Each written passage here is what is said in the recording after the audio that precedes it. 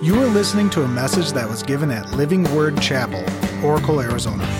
It is our hope and prayer that God will use this message to speak to you and enrich your life. For more information, visit lwcoracle.org.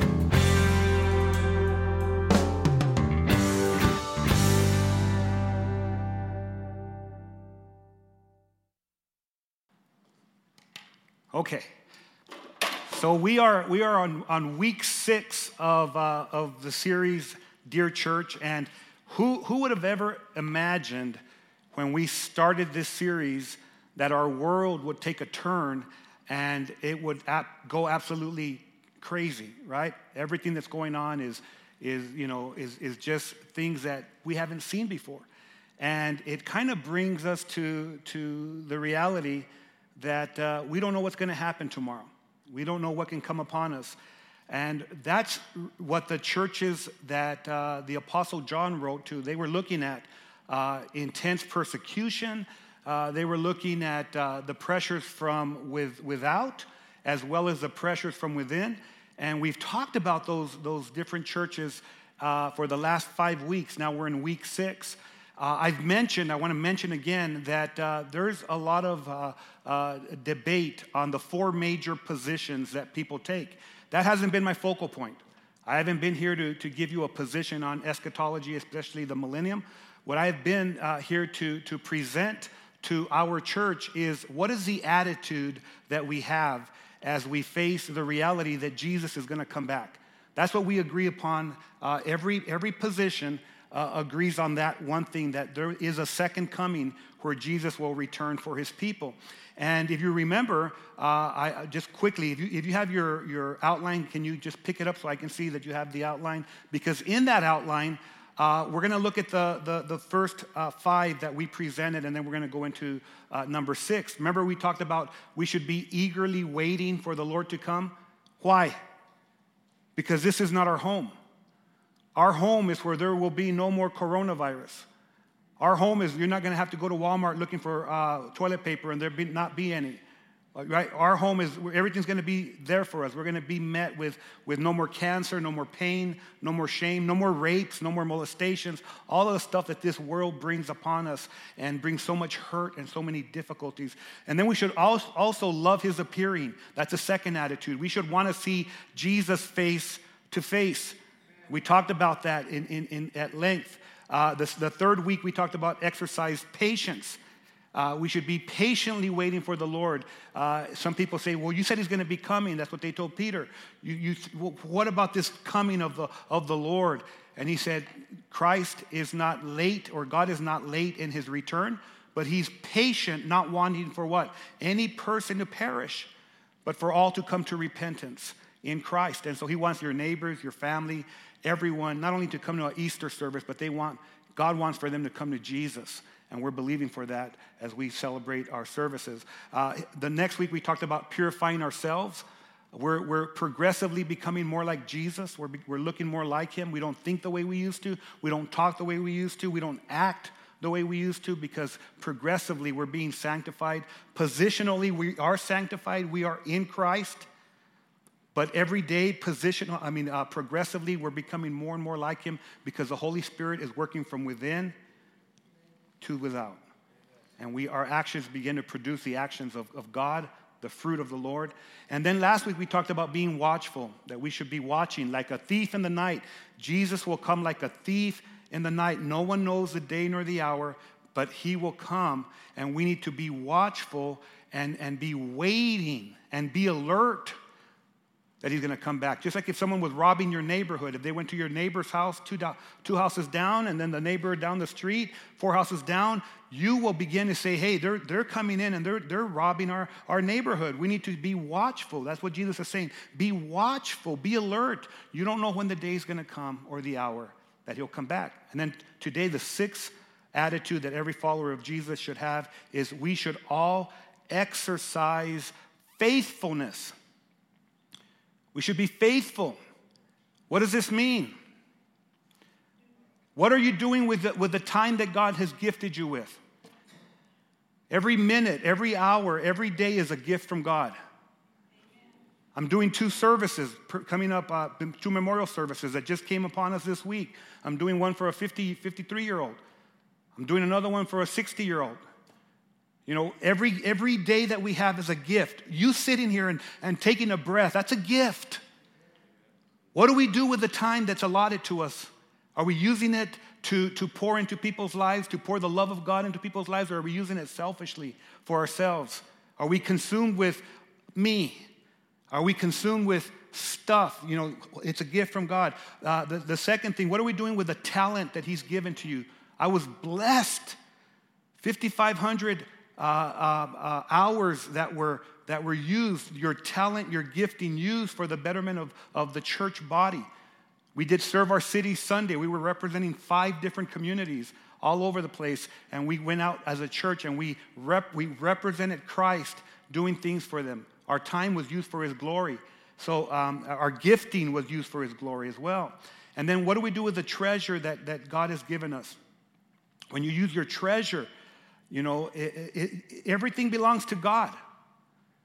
When I came into this world, I came into this world with nothing. Born on February 1st, 1967 in Lordsburg, New Mexico. Dr. James Baxter delivered me. My mom was expecting a girl. They didn't tell you if it was boys or girls at that time. When I came out, she started crying. I wanted a girl. I was all boy. And so the doctors, you know, she said, I don't even know what I'm going to name him. I had another name. She already took the name John from my brother, my dad's name. I don't know what to name him. The doctor said, my name is James. Hey, that's a great name. James. So the reality, but I came into this world with nothing, and we go out of this world with what? Nothing. And so everything that we have as far as our treasure is a gift from God. And what do we do with the treasure that God has given us? There were 2 parables in Matthew 25 that actually confirm what Jesus had talked about in Matthew 24. Matthew 24, He's talking about the return of the Son of Man.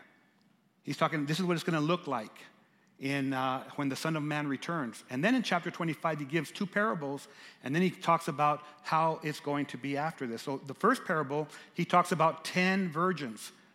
5 of them were wise, 5 of them were foolish. And as he's talking about them, the wise virgins, the wise ones had oil in their lamp. They had enough oil to suffice, to wait and eagerly wait for the bridegroom. The foolish ones said, you know what, we're just going to take whatever we have. I'm not going to worry about it. And they said to the wise virgins, whenever the bridegroom was announced to be coming, give us some of your oil. You know, it'd be like the people saying, give us some of your toilet paper. Right? But the reality is that toilet paper is not going to cut it. We need oil. The oil in the lamp means prayer. We need to be prayed up. We need to be in the Word, filling ourselves with the things of God. And then we're ready for His return. And so the Bible says this in Matthew 25, verse 1 and 2. It says, then the kingdom of heaven will be like this. 10 virgins who took their lamps and went to meet the bridegroom. 5 of them were foolish, and 5 of them were wise. The wise had enough oil for when the bridegroom returned. Then he goes on. He gives another parable. And in this parable, he talks about a man who goes on a journey. He goes, and then he leaves his servants with talents. And this is how it goes in verse 14 and 15 of chapter 25 of Matthew again. It says, for it will be like a man going on a journey who called his servants and entrusted to them his property. Okay, so it teaches me that everything is God's. He's entrusted me with everything that I have, my time, my breath, my gifting, my monetary blessings, they're all God's. He said he entrusted to them his property. To one he gave 5, to another 2, to another 1, each according to his ability.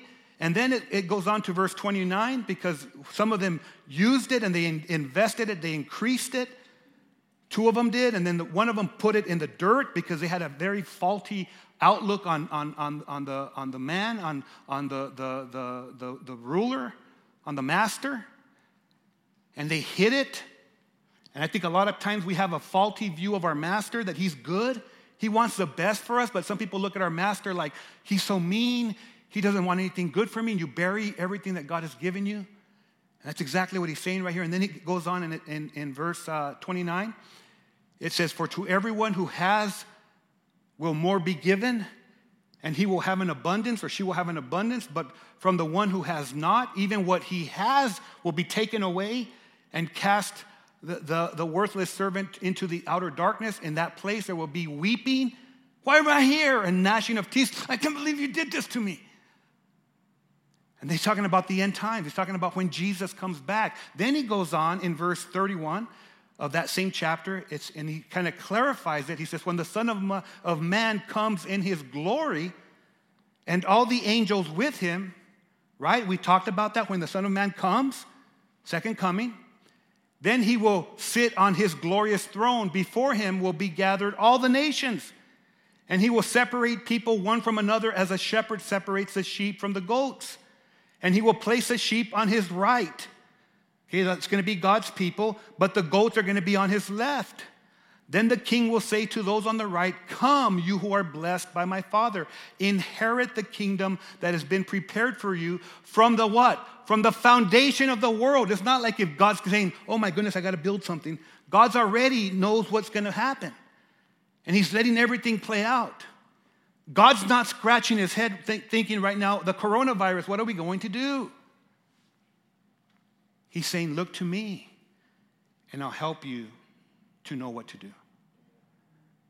And after the coronavirus, there's going to be another thing. There's going to be things over and over and over and over. There always has been. But your world will be rocked if your world is not anchored in God. All these things that are happening, this doesn't surprise God. But what's the most important thing is as we go through these things, that we are the ones that are going to be on the right side when he calls us home, not on the left. Are you with me? We're going to be on the side of God, not on the side of the world, the devil, and our flesh, our individual selves. And that's the battle we have. The battle that you have, the battle that I have, is we fight because we want to live independently of God. We want to do our own thing. We want to do what the world is doing. I know nobody in this service struggles with wanting to do what the world's doing. That's first service. You guys you're on it.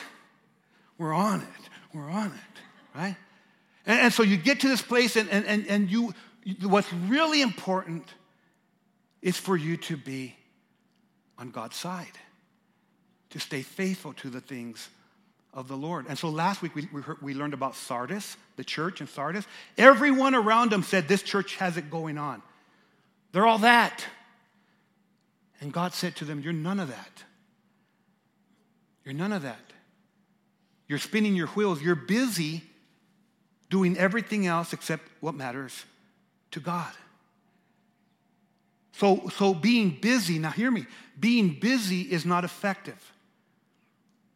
We live in a society where everyone's busy. Churches are busy.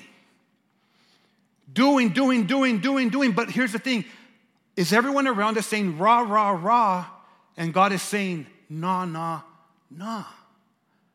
What you're doing does not matter. Your busyness does not matter.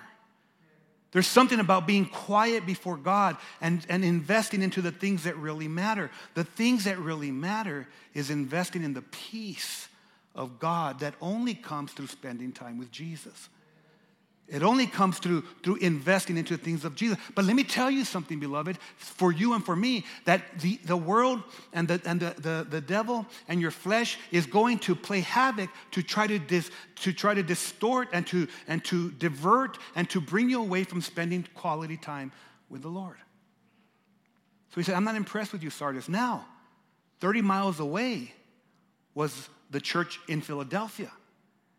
And the church in Philadelphia is who he's going to speak to. It was a very small place. It was the newest city of all the cities that he writes to in Asia. It was the newest. It wasn't like a historical city. It was new. But it was very popular that the major trade routes also went through Philadelphia. And they were very strong about their Greek influence. In fact, they wanted to be a hub where the Hellenistic, that's the Greek culture, where the Hellenistic influence would go out throughout the region. And they were the first to bring the Greek influence into all the major cities in Asia and Asia Minor. Lydia became a Greek-speaking region, all Greek-speaking because of the influence that came from Philadelphia. They had major volcanoes in Philadelphia. They had major volcanoes that brought, because they come with volcanoes, the earthquakes. And the earthquakes shook that region, and so it shook them up. And they would go and they would live in huts. They would live away from the city because of all the after tremors, all the after tremble that would come, the aftershocks. History tells us that. And so Jesus writes to this church in Philadelphia that was shaken up by the aftershocks of the world. And some of us in here are shaken up by what's going on around us.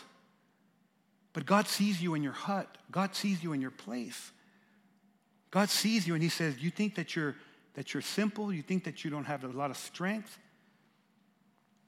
I am your source of strength. And that's exactly what he tells this church right here in Philadelphia. He says, I'm your source of strength. And he doesn't find anything wrong with them. And so we're going to go right now to Revelation chapter 3, verse 7, and look up to verse 13. It says here, let me pray first. Father, thank you. Thank you for you being here. Thank you for every person that's here, Lord God. I just pray your blessing upon your word. I pray your blessing over your messenger, Lord God. I am just that, just your messenger. I pray that you give me the ability to speak in a way that honors you. And I pray that you speak to each individual's heart. Let their spiritual hearts be open. Let their spiritual ears be open to hear what you have for them. And let their hearts be receptive for what you have for them. And we'll be very careful to give you all the glory for what is said and what is accomplished through this message in Jesus' name. And everyone said, amen. So he says, and to the angel or the messenger of the church in Philadelphia, write the words of the Holy One, the true one who has the key of David, who opens and no one will shut, who shuts and no one opens. I know your works. Behold, I have set before you an open door which no one is able to shut. I know that you have but little power, and yet you have kept my word and have not denied my name. Behold, I will make those of the synagogue of Satan who say that they are Jews and are not, but lie. Behold, I will make them come and bow down before your feet, and they will learn that I have loved you because you have kept my word about the patient endurance. I will keep you from the hour of trial that is coming on the whole world. Pause. Do you think that's what's happening around our world? Is a trial to show people where they're at and where their trust is? Is it no different from this first century church that they were going through trials? There are things that come upon humanity that are very difficult and bigger than what we could ever be able to muster in our own strength and abilities. It makes people scramble. And here's God saying that I will be there. I will take care of you in the hour of this testing, this trial. And then in verse 11 he says, I am coming soon. So Jesus is always wants you to think he's coming soon. He's coming tomorrow. He could come anytime. Hold fast what you have so that no one may seize your crown, the crown of life. The one who conquers, I will make him a pillar in the temple of my God. In other words, you'll stand tall, you'll stand with strength. Never shall he go out of it, and I will write on him the name of my God. In other words, we'll know God for who he is, and the name of the city of my God, the New Jerusalem. You know, when Moses met God, he said, who do I say sent me? He said, I am that I am. Because God is his name transcends our understanding, but there'll come a day that we will meet him face to face, that we will know him for who he really is, this loving, compassionate, gracious, wonderful Father, Savior, everlasting peace, instrument and entity. We'll know his name. And he says, and the name of the city of my God, the New Jerusalem, which comes down from my God out of heaven. Where's the New Jerusalem coming? See, people get it so wrong. We're going up. Instead of saying the new city is coming where? Down. And we get all confused. That's why I don't major on the intermediate state where everyone gets all struggle with, no, this is how it's going to happen. I'm going to go drink coffee with my dad and my mom who died.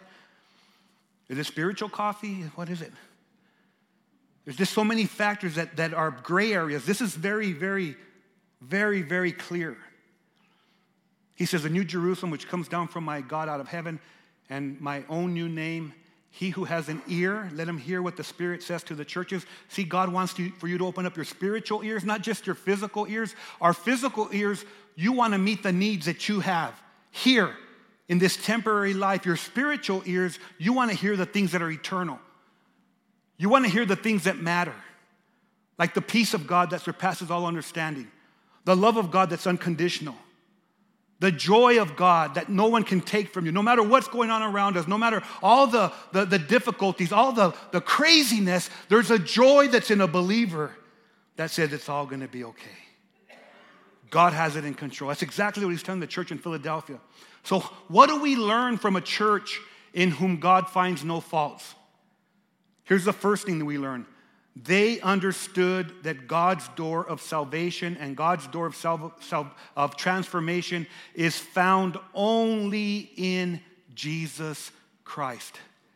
It's not found anywhere else. When Jesus says that he holds the key of David, he is referring to the messianic lineage which God intended to restore not only Israel, but every person in the world who would trust in Christ, who's the anointed one, the Holy One of God, the Savior of the world. David was the king of Israel. And if any of you Bible scholars in here, any of you Bereans, when they put Jesus on the cross at Calvary, the Romans ordered for there to be a plaque put above his head that said, "This is the King of the Jews." That messianic lineage that God said people will know that he is the King of Kings and the Lord of Lords, and he has all authority. And because he has all authority, he can open doors that you can't open. And he can shut doors that you can't close. He can open doors to salvation that you can't do in your own ability. See, religion says that you can do it in your own abilities, that you can do it in your own goodness, your own good deeds. The problem with religion is that we can't. The 10 Commandments were given to mankind not to save us, but to teach us that we need a Savior. That we fall very short of the glory of God, that you can't do it in your own ability, no matter how hard you try.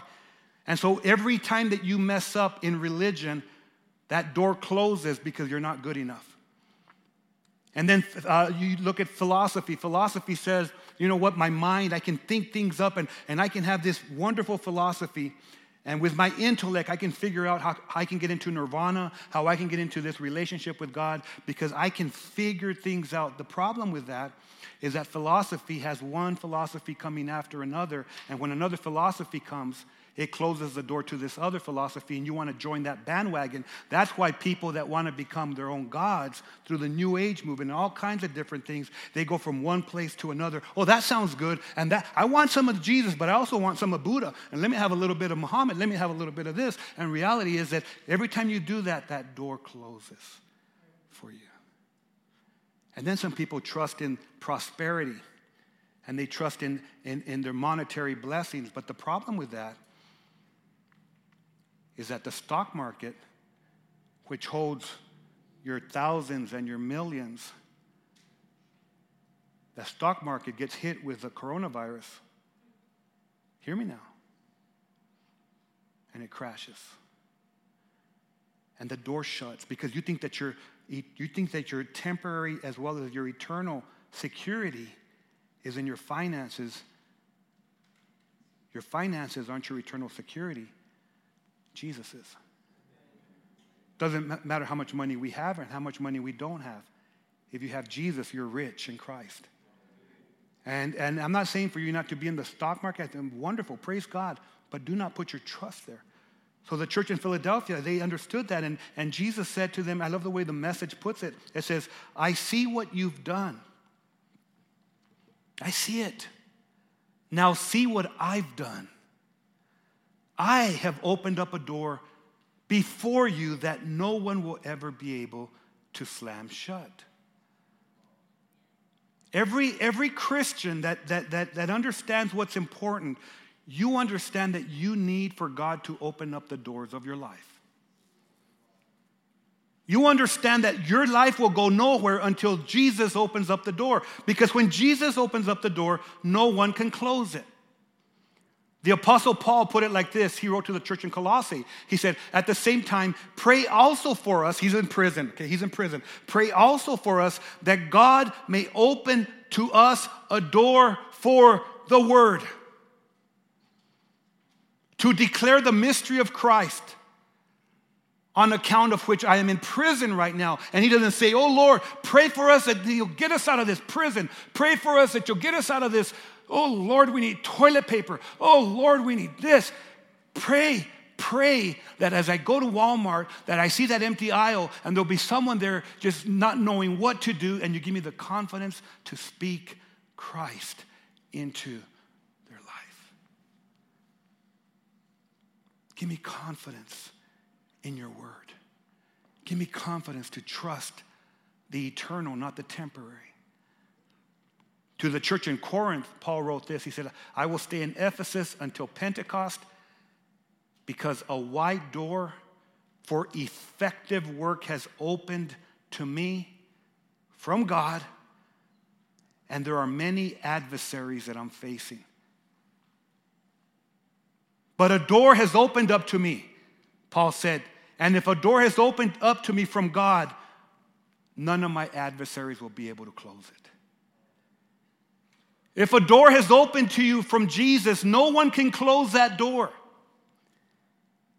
If Living Word Chapel opens the door not to Living Word Chapel, not to Pastor James or anyone who communicates the word, not to any person, but if we open up the door to Jesus, the people that come through these doors will find the love of God and the security of Christ for whatever they're facing in their world. And some of you right now, you're battling with the adversaries in your life. I don't know where you're at or where you come from, but I know that we all battle. And Paul says, the door has been opened up to me for the work of God. Allow the work of God to come into your life through the open door of Christ so that you can overcome whatever you're facing for the glory of God. Again, Paul wrote to the church in Corinth in the second letter, and he said, when I came to Troas, I came to preach the gospel of Christ. Even though a door was open for me in the Lord, he said, a door was open for me, so I know that I'm going to preach the word, but I had to go find my contemporary. But a door has opened up for me.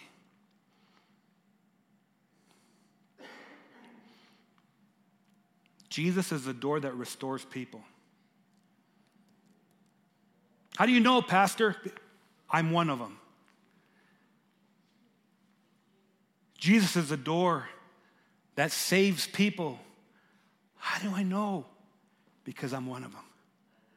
I'm saved because of the grace of Jesus. I'm saved. Jesus is a door that transforms people.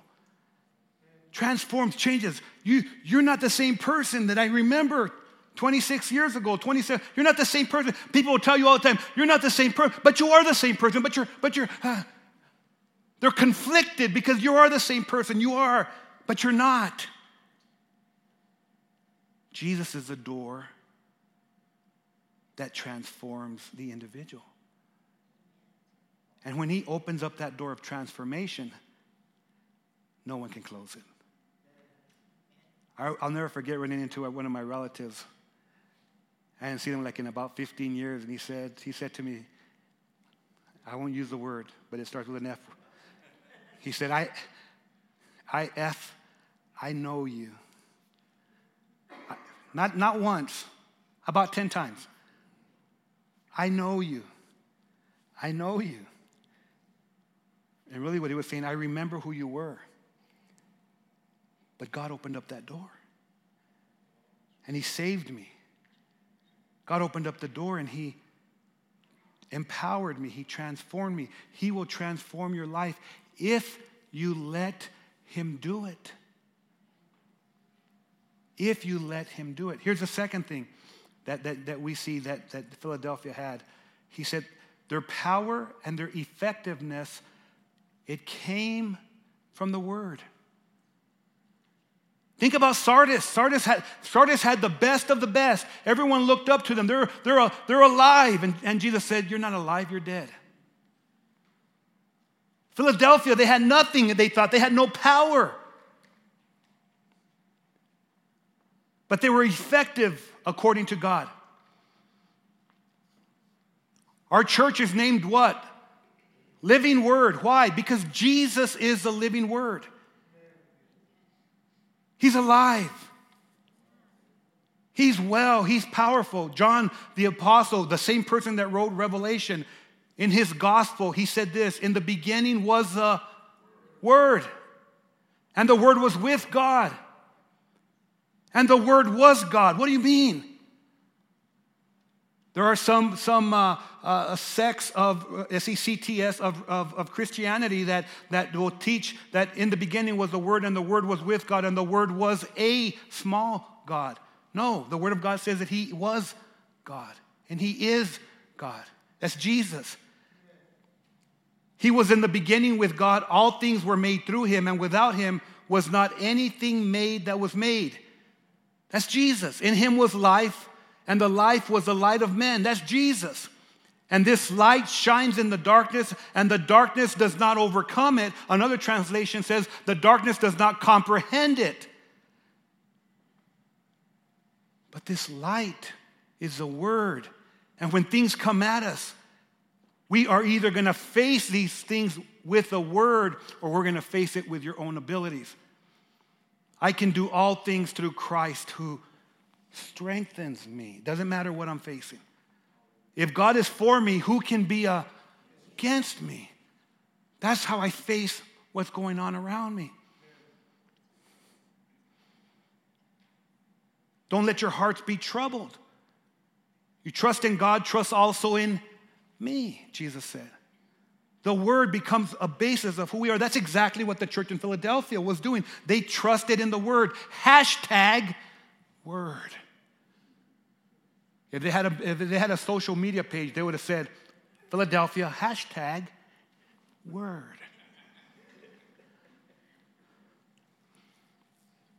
He writes to the church and he says, I know that you have a little bit of strength. Little, poquito. But yet you've kept my word and you have not denied my name.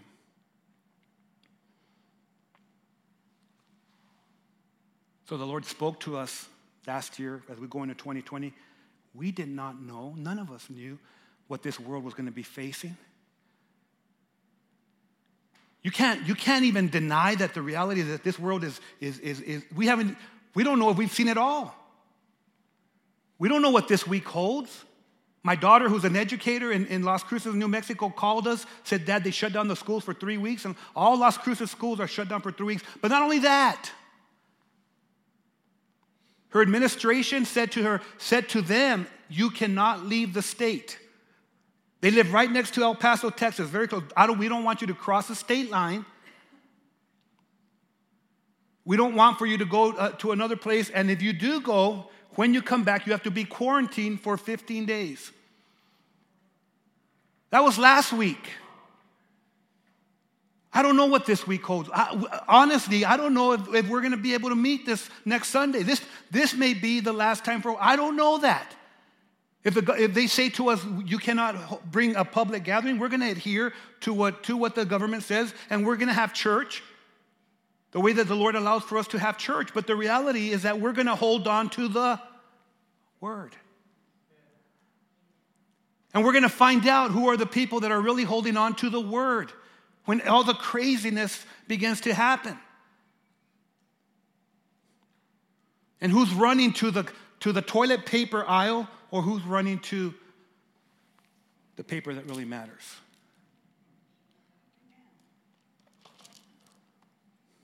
We aspire to be a church where we love and empower and transform people with and through the living word. And I think we're going to see more than what we could ever imagine that are going to come in through these doors. If you're here today for the first time, you need to know that God is your source of strength in this time. And that he brought you here. As much as you might think that I came here with someone that invited me, you're here because God brought you here, and he wants to become your greatest source of strength in what you're going to face in the coming days. Your kids need that. Your neighbors need that. Your family needs that. And it's not about who has the greatest show at a church service. It's not about who has the greatest music. It's about who is trusting in the name of Jesus Christ.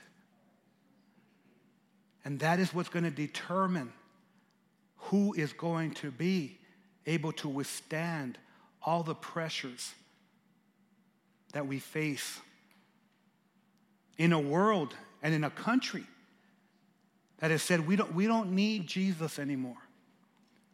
Our schools are fine without Jesus. We don't need to pray anymore. We don't even need to give a pledge to the allegiance. We don't need to honor our country. We don't need to honor God. We are sustaining ourselves. We can do it. My corona. Right? And then everyone's like, what do we do? And look at where the default is. Look at how crazy this is. Hear me now. What's a default? TP. Think about it. Think about where the default is. We, as children of God, will have everything we need in Christ.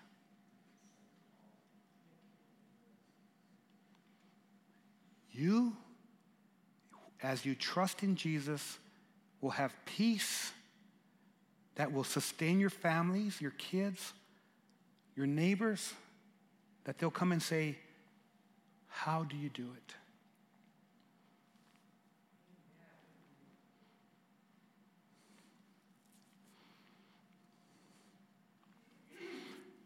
The Word of God with the Spirit of God brings life. The Word of God without the Spirit of God brings death. We don't pound people over the head with the Bible. We love them in the Spirit of God with the love of God that comes through the Word. Paul again helps us. He wrote to the church in Galatia, he says, such is the confidence. I love that. Such is the confidence that we have through Christ toward God. In other words, my relationship is very secure with the Father because of Christ. I'm confident of that. Not that we are sufficient in ourselves. Not that I am adequate in myself to claim anything as coming from us, but our sufficiency comes from God. Our sufficiency, our adequacy, our ability comes from God, who has made us sufficient to be ministers, not of an old covenant, which is a law, but of the new covenant. Not of the letter, because the letter what? Kills. The commandments without the Spirit, the commandments without Jesus kills. Why? Because we can't do it. Do not lie. I don't lie, Pastor, you just lied. Do not commit adultery. Pastor, I don't commit adultery. Did you look at a woman and lust over her? Jesus said you commit adultery when you do that. Do you? Boom, boom, boom. It goes on and on and on and on and on and on and on and on and on and on. On and on and on and on. Our sufficiency never comes through the letter. It comes through the Spirit. He says, for the letter kills, but the Spirit gives life. and it awakens your soul. And the Lord wants to awaken your soul. Can we bow our heads?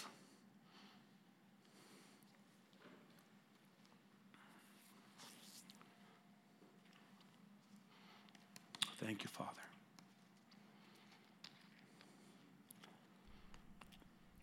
With a show of hands, just in honesty, just a show of hands, is there anyone in here that the reality of what's going on around us has brought a little bit of fear into your mind? Just show of hands.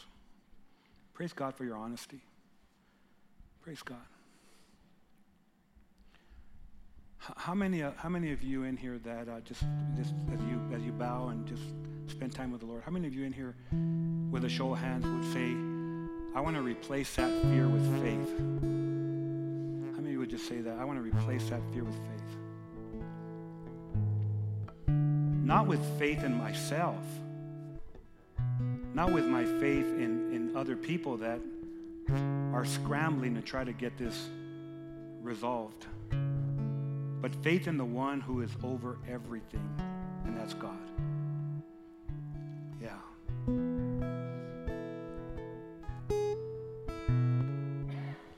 How many of you, just with a show of hands, would say, today I want to just trust in Jesus for whatever my tomorrow is? I just want to put my trust in Jesus and just say, yeah, praise God. Praise God for that. For whatever my tomorrow is.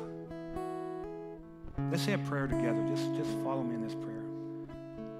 God, I need you. At times like this, I see how frail my life is. I see how frail my world is. But today, I'm putting my faith in your strength and your ability to help me navigate through the difficulties of life. Lord, you know this coronavirus. You know it by name. You know the very molecules that form it. And I choose not to fear any disease, but put my trust in Jesus Christ as my Lord and my Savior, and to follow him from this day forward. In Jesus' name. And Father, for those that have prayed this prayer, Lord God, I pray that there will be evidence of you entering into their sphere, into their lives, Lord God, that they will see a noticeable difference of peace, a noticeable difference of relationship with you, Lord, a desire to grow in communion with you, and that you will fill them, even as I speak right now, with your Holy Spirit. Fill them, Lord, to overflow. And Lord, give us the wisdom as we move into this next week. In Jesus' name, amen. As we close, the one thing I would ask you is if you want to get information with what we're finding out at the church, and we're in contact with a lot of people, state agencies as well as non-state agencies that are really monitoring the coronavirus and all the things that are going on. I don't believe we've heard the end of it. Okay, I don't believe we had heard the end of it. So we want to keep you apprised, and especially with what's going to happen next Sunday. We don't know. Like I say, there was a faith-based meeting with the governor on Friday, and a lot of our contemporaries, a lot of people that we partner with, they were there at that meeting, and they sent me an email stating what was happening at this time. And the governor is saying that the best place for people to be is in faith-based places, to be trusting in God. So that's a big amen for that, amen? Yeah, that's a applause, yeah. But we want to keep you posted on what's going on from what we know, and with accurate news, because you're going to hear a lot of different things. So if you want that on your connection card, please put your email, and then that way you'll be on our CCB, our emailing list, and that will go out, and so you'll get the emails that I just sent. Let's just believe that this is the church's finest hour, that the church will shine bright, that we will have a source of strength that cannot be taken from us, and that's God himself. Amen? Let's stand up and worship our King. Rise up. This has been a message from Living Word Chapel. We hope that you've been blessed by it. Make sure you check out lwcoracle.org for more information.